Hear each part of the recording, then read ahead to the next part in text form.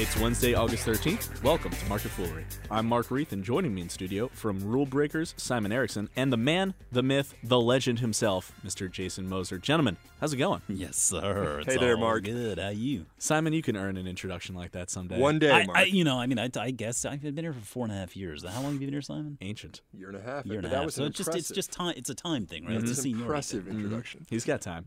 Earnings season rolls on, so we've got a lot to chat about there, including Amazon's newest ploy. But we begin with the big mover from yesterday, which had to be Kate Spade. Now, if you look at the company's chart from yesterday, I got a chuckle out of this. It surged like 10% pre-market. It was looking really good heading into the day, and then the earnings call began. And I don't know what management had to say that just pissed so many investors off. They ran for the hills as fast as they could. Guys, what happened with Kate Spade? That was one of the most eye-catching, changes in the course of an investing day that I've ever seen. Mm-hmm. The stock it immediately just fell off a cliff, and it's the M word, right? It's margins. And that's what we're seeing with companies like Coach. You're seeing Michael Kors and now Kate Spade. None of these companies, are immune to this problem. And I think that just goes to show really what the difficulties in investing in retail. And when you're talking about fashion retail, it's just you eventually hit a point where you become so successful, your brand gets out there, and now it's so popular that it starts to lose popularity. People start to think, well, everybody's got it now, I don't want it. And I'm not sure we're actually to that point with Kate Spade. Don't get me wrong, but I do think that they're acknowledging that we're in a retail environment where customers are just they're looking for deals, right? And we've seen this play out for Coach over the past couple of years. Really, it's been brutal. Coach investors have had a rough go of it. The nice thing is that Coach has had this strategy where they're trying to become a lifestyle brand, and there's hopefully a light at the end of the tunnel. I think we're starting to see this play out a little bit with Michael Kors. We definitely saw it this past quarter. They referred to their retail segment as facing some headwinds. They had to start cutting prices, and they're seeing margins getting squeezed in that part of the business. And so with Kate Spade, I think you're seeing the same thing. They're kind of trying to get out in front of it a little bit. But when you have these retailers that are trading for some relatively lofty multiples in a pretty heady market, it doesn't take much to get investors jumping ship, and that's what happened yesterday. Absolutely. And now, Simon, I really wanted you in the studio for this discussion because you and I were talking about Kors a little while ago when we were covering their earnings, and we started a discussion about Kate Spade, which led to you actually going around the office and taking a survey of some of the more fashionable ladies at the Fool, asking them what was the exact question? Well, Mark, we did a survey of if you were to get $300 for a handbag, would you purchase a Michael Kors bag, would you purchase a Kate Spade bag, or would you purchase a Coach bag? And what was the result? Not overwhelmingly, but the winner actually was Kate Spade. Okay, so seemingly Kate Spade's still in fashion. Is it really just all margins, or is there a fashion issue as well? Because like Jason said, this handbag market, it twists and turns so suddenly. What can Kate Spade do to stay popular? Right. So maybe we're not the most fashion forward here at the Motley Fool. How dare you, sir? Small My white size undershirt here. is from Hanes. Michael Jordan wears that brand. I'll have you know. But in the handbag wars, that is a brutal battle all the way. Just like Jason said, it's all about margins, and you've got to play this game between price and volume. And you see that when stuff's not selling, it goes to inventory, the price goes down. Kate Spade saw the same thing through their Saturday brand, lower price points, and then on top of that, the company's not really making a whole lot of money because they're spending so much of it on marketing, on SG&A. So I think this is a tough spot to be in. You've seen Kors and Kate Spade grabbing a lot of market share in the U.S., but then margins are decreasing too. So I think it's a tough balance right now to be in. See, I think that's why you have to really actually be at least somewhat optimistic about Coach's strategy becoming a lifestyle brand. So think about something like Ralph Lauren. That's a company that is beyond handbags, right? If you're levered to just handbags, at some point or another, you do lose that sway, and there's something to take your place. So I think that investors and Coach kind of feel like maybe they got a little bit shafted here, and that the company has changed its strategy, so to speak. But I think that longer term, it's the strategy that makes more sense because it opens itself up to a much broader consumer base. Now time will tell whether that brand actually resonates with consumers in general as a lifestyle brand. I mean, I like its chances, but I think that's a risk that you have to recognize with companies like Michael Kors and Kate Spade going forward. And I mean, I've given Michael Kors the thumbs down in caps here over the past month because I think that this is something that is gonna start playing out on this company. And when you look at their valuation compared to something like Coach, the disparity is tremendous. I mean, the expectations for Michael Kors are really optimistic right now. At some point, they are going to become a victim of their own success. They're gonna have to figure out some new levers to pull.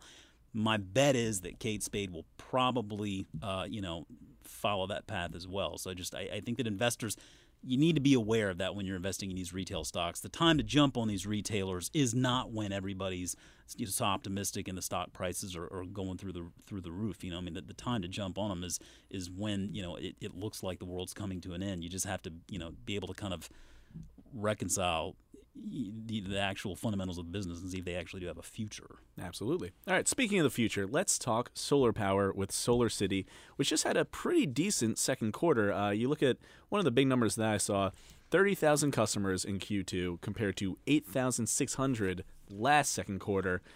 But Simon, their goal is 1 million customers by 2018. At this rate, do you think that they can reach that goal? Yes, actually, I absolutely do think they are, Mark. And SolarCity, I want to talk about this today because this is kind of a consumer company, or consumer goods company, if you want to call it that. That doesn't look like one on the surface, but we just saw a ton of new solar panels going on for houses. The model for SolarCity, by the way, is they front the money to put the panels on a rooftop, and then they sell the power back to customers over a period of 20 years, an operating lease model. So that's an unusual model for this as well. Because I don't know too much about this. That's no one's doing that, are they? Yeah, and really nobody has. And Elon Musk kind of brought this when he was looking for financing to talk about this. But it's a great value proposition if you're a homeowner because you don't have to put anything up front. You're getting electric rates that are 10 to 15% lower than utility right now, and you get to go green too, which everybody kind of feels good about that at the end of the day. Right. But the interesting thing to me is you said they added about 30,000 customers and now at 140,000 customers, about 141,000. They're looking to get to 1 million by 2018, but they're also taking some vertical integration steps to keep up with this. They've streamlined their overall process. They're not getting it less than 3 months. And they've also acquired a manufacturing capability company called Solevo, which is going to allow them 1 gigawatt per year of capacity. But changing gears aside, and what my main point of this story that I'm looking at is they deployed 107 megawatts during the quarter. That's double what they did last year. And they booked 3 times as many megawatts in the backlog now as they did last year too. So I think that this demand for solar is for real. I think that we're starting to see it, take shape in a way that SolarCity is even having a tough time keeping up with the demand. And I kind of like their chances of hitting their ambitious growth targets in the future. 1.21 gigawatts? That's literally the only thing I know about gigawatts. Thank you. This is so out of my realm of knowledge. So their goals, in your mind, are achievable. Are you ever going to go green? Yes, I'm a big fan, actually. Before I came to the Motley Fool, I was an alternative energy analyst that pushed a lot of solar and wind power and different kind of electricity generation. So I'm a big fan in the space. Okay. There are a lot of great options out there. I mean, like at our house here in Fairfax, we had this. There's a company called SolaTube, which is basically kind of like skylights, but they use it's just kind of a cylindrical thing that you can, it goes through the roof into whatever room you want. It's basically just natural lighting, and they have attic fans that are, they install attic fans that are solar powered. I mean, there are a lot of options, I think, that are coming online out there. It's becoming more and more an attractive space, certainly for consumers. And yeah, I mean, I agree with Simon. I think SolarCity is a really neat way for investors to look at the space. You never, ever, ever, never, ever bet against Elon Musk in anything he's involved with ever. The future is now. All right, let's take a look at the past with Macy's, which just reported its quarter. It's down a bit today. Sales weren't that bad, just not good enough to offset the last quarter. Jason, we chatted about Macy's earlier, and the overall theme that I got from you is does Macy's have a place in the new world order of mobile and e-commerce? It's so old school. It does. I mean, you're right. It is old school. It's kind of playing into that longer-term trend of just falling mall traffic, and I think that's the biggest challenge that faces really any of these physical retailers is that the big mall anchors of the 1980s are just becoming more and more obsolete every year. I mean, I guess probably maybe one strategy could be to partner up with Chipotle and stick a Chipotle inside every Macy's. That would definitely boost traffic, I'm sure. Have a Chipotle on one side and a Starbucks on the other, and there you go. But Brilliant. I mean, yeah, I think you have. I mean, Macy's is at least addressing that. They continue to invest in their e-commerce platform. If you look at the number of stores that they have, they've basically flatlined as far as opening stores because they recognize the fact that the bricks and mortar, they don't need to open more of those. But what they are doing is they're using those stores that they have as shipping centers. So I mean, if you order something from Macy's online, they'll utilize the stores that they have as distribution centers. You're seeing other retailers out there doing the same thing, like Dick's Sporting Goods, for example. So I mean, yeah, it's not to say that it's only going to be e-commerce and Amazon.com is going to win the whole game. I mean, there is a place for these bricks and mortar retailers. It's just they have to. They've got to up their game. They've got to play into this trend of e-commerce and utilize the assets that they have in place. And so Macy's is doing that. Mm-hmm. But I mean, yeah, I don't. I mean, mall traffic I think is not something that is going to long term get better. I mean, I think people are finding better things to do with their time, and so Macy's is going to have to continue to address that. So, I mean, if I'm looking at something like a retailer, I mean, I'm not looking towards these bricks and mortars, first thing. Absolutely. Now, one of the few areas that bricks and mortars still have a bit of an advantage is the back-to-school season, which is just starting up. The kids like to try stuff on before they wear it to school. The parents like to take the kids and buy all the goodies. Yes, I'm just getting that underway, Mark. Thanks for reminding me. Oh, how much fun is that? Oh, that's what we've got this weekend and next weekend and the weekend after. That. It's just the smell of fresh calculators. And let me tell you, I mean, as a father, I mean, my ability to pick out clothes for 9 and 8-year-old girls is utterly horrible. Well, it's awful. Speaking really to your current wardrobe, it's not much better for a middle-aged man. Uh-oh. Hot burn coming through. Sorry about that. That's polo. Yeah, it's nice. Yeah, this, by the way, is a gift from my daughters, so they obviously have some taste. They know what's up.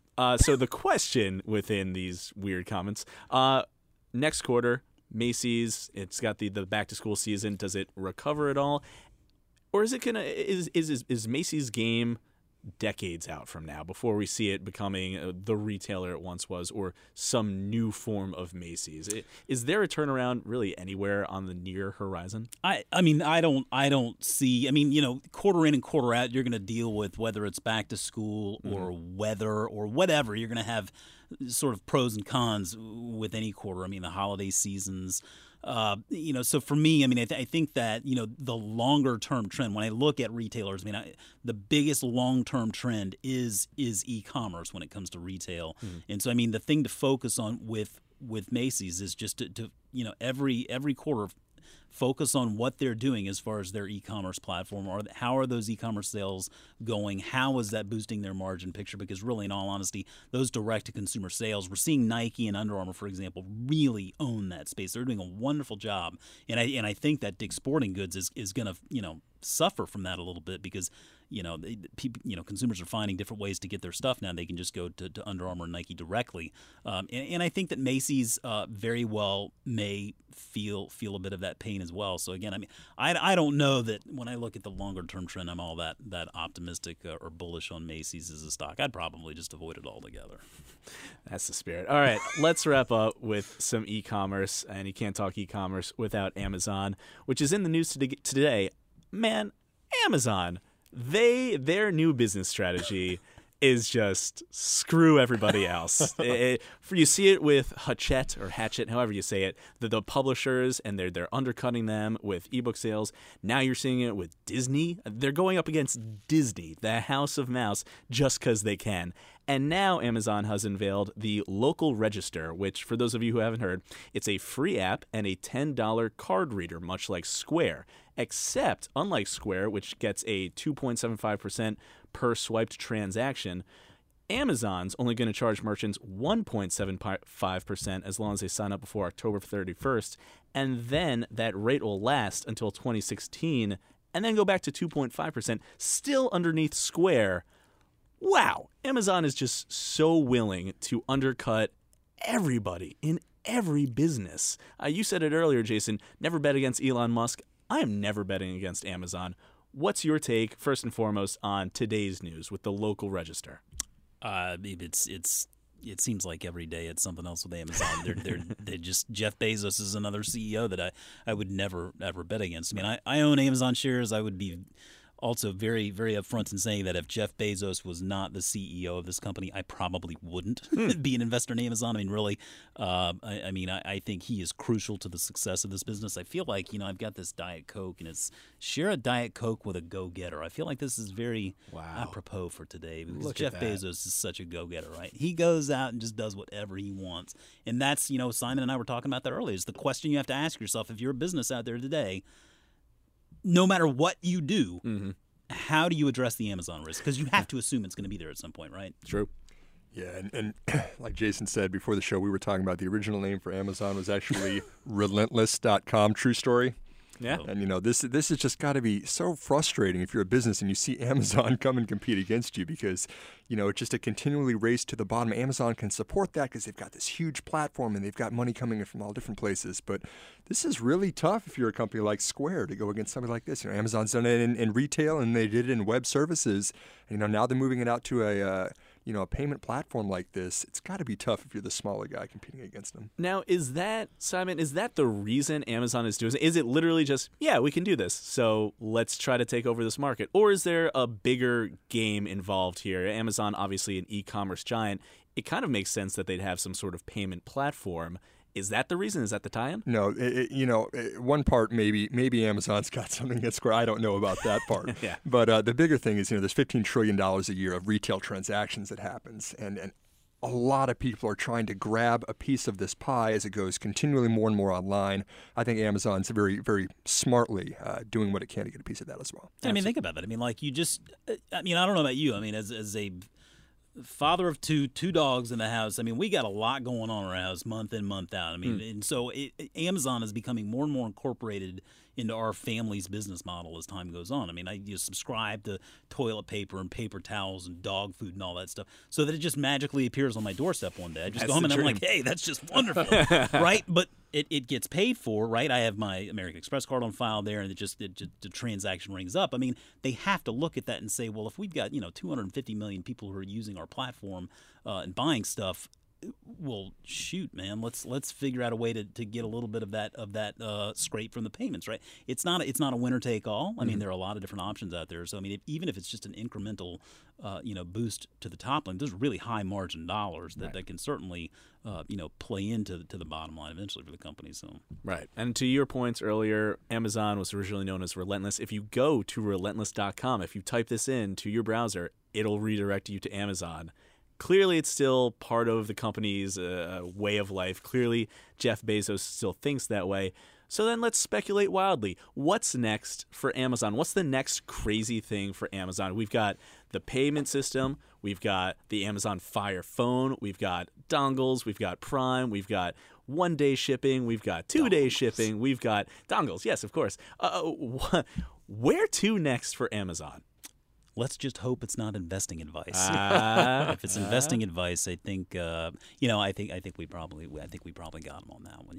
I wouldn't feel too terribly threatened by that. I don't know, Simon. What do you think? Transportation. I'm going with the drones as the first step, and maybe it's a self-driving Amazon car next. Maybe it's Amazon bus. I don't know what it is, but they've got Too much information. Yeah, I think it's something relating to that last mile of shipping. I mean, whether they go in and just sort of disrupt the UPS FedEx model. They're obviously utilizing that infrastructure that the U.S. postal system has in place today. So I think whatever it is, I think that's the next big thing that comes from them. The future is now. All right, Simon Erickson, Jason Moser, guys, thanks for being here. Thanks, Mark. As always, people on this program may have interest in the stocks they talk about, and the Motley Fool may have formal recommendations for or against. So don't buy or sell stocks based solely on what you hear. That's it for this edition of Market Foolery. This show is mixed by Dan Boyd. I'm Mark Reith. Thanks for listening. We'll see you tomorrow.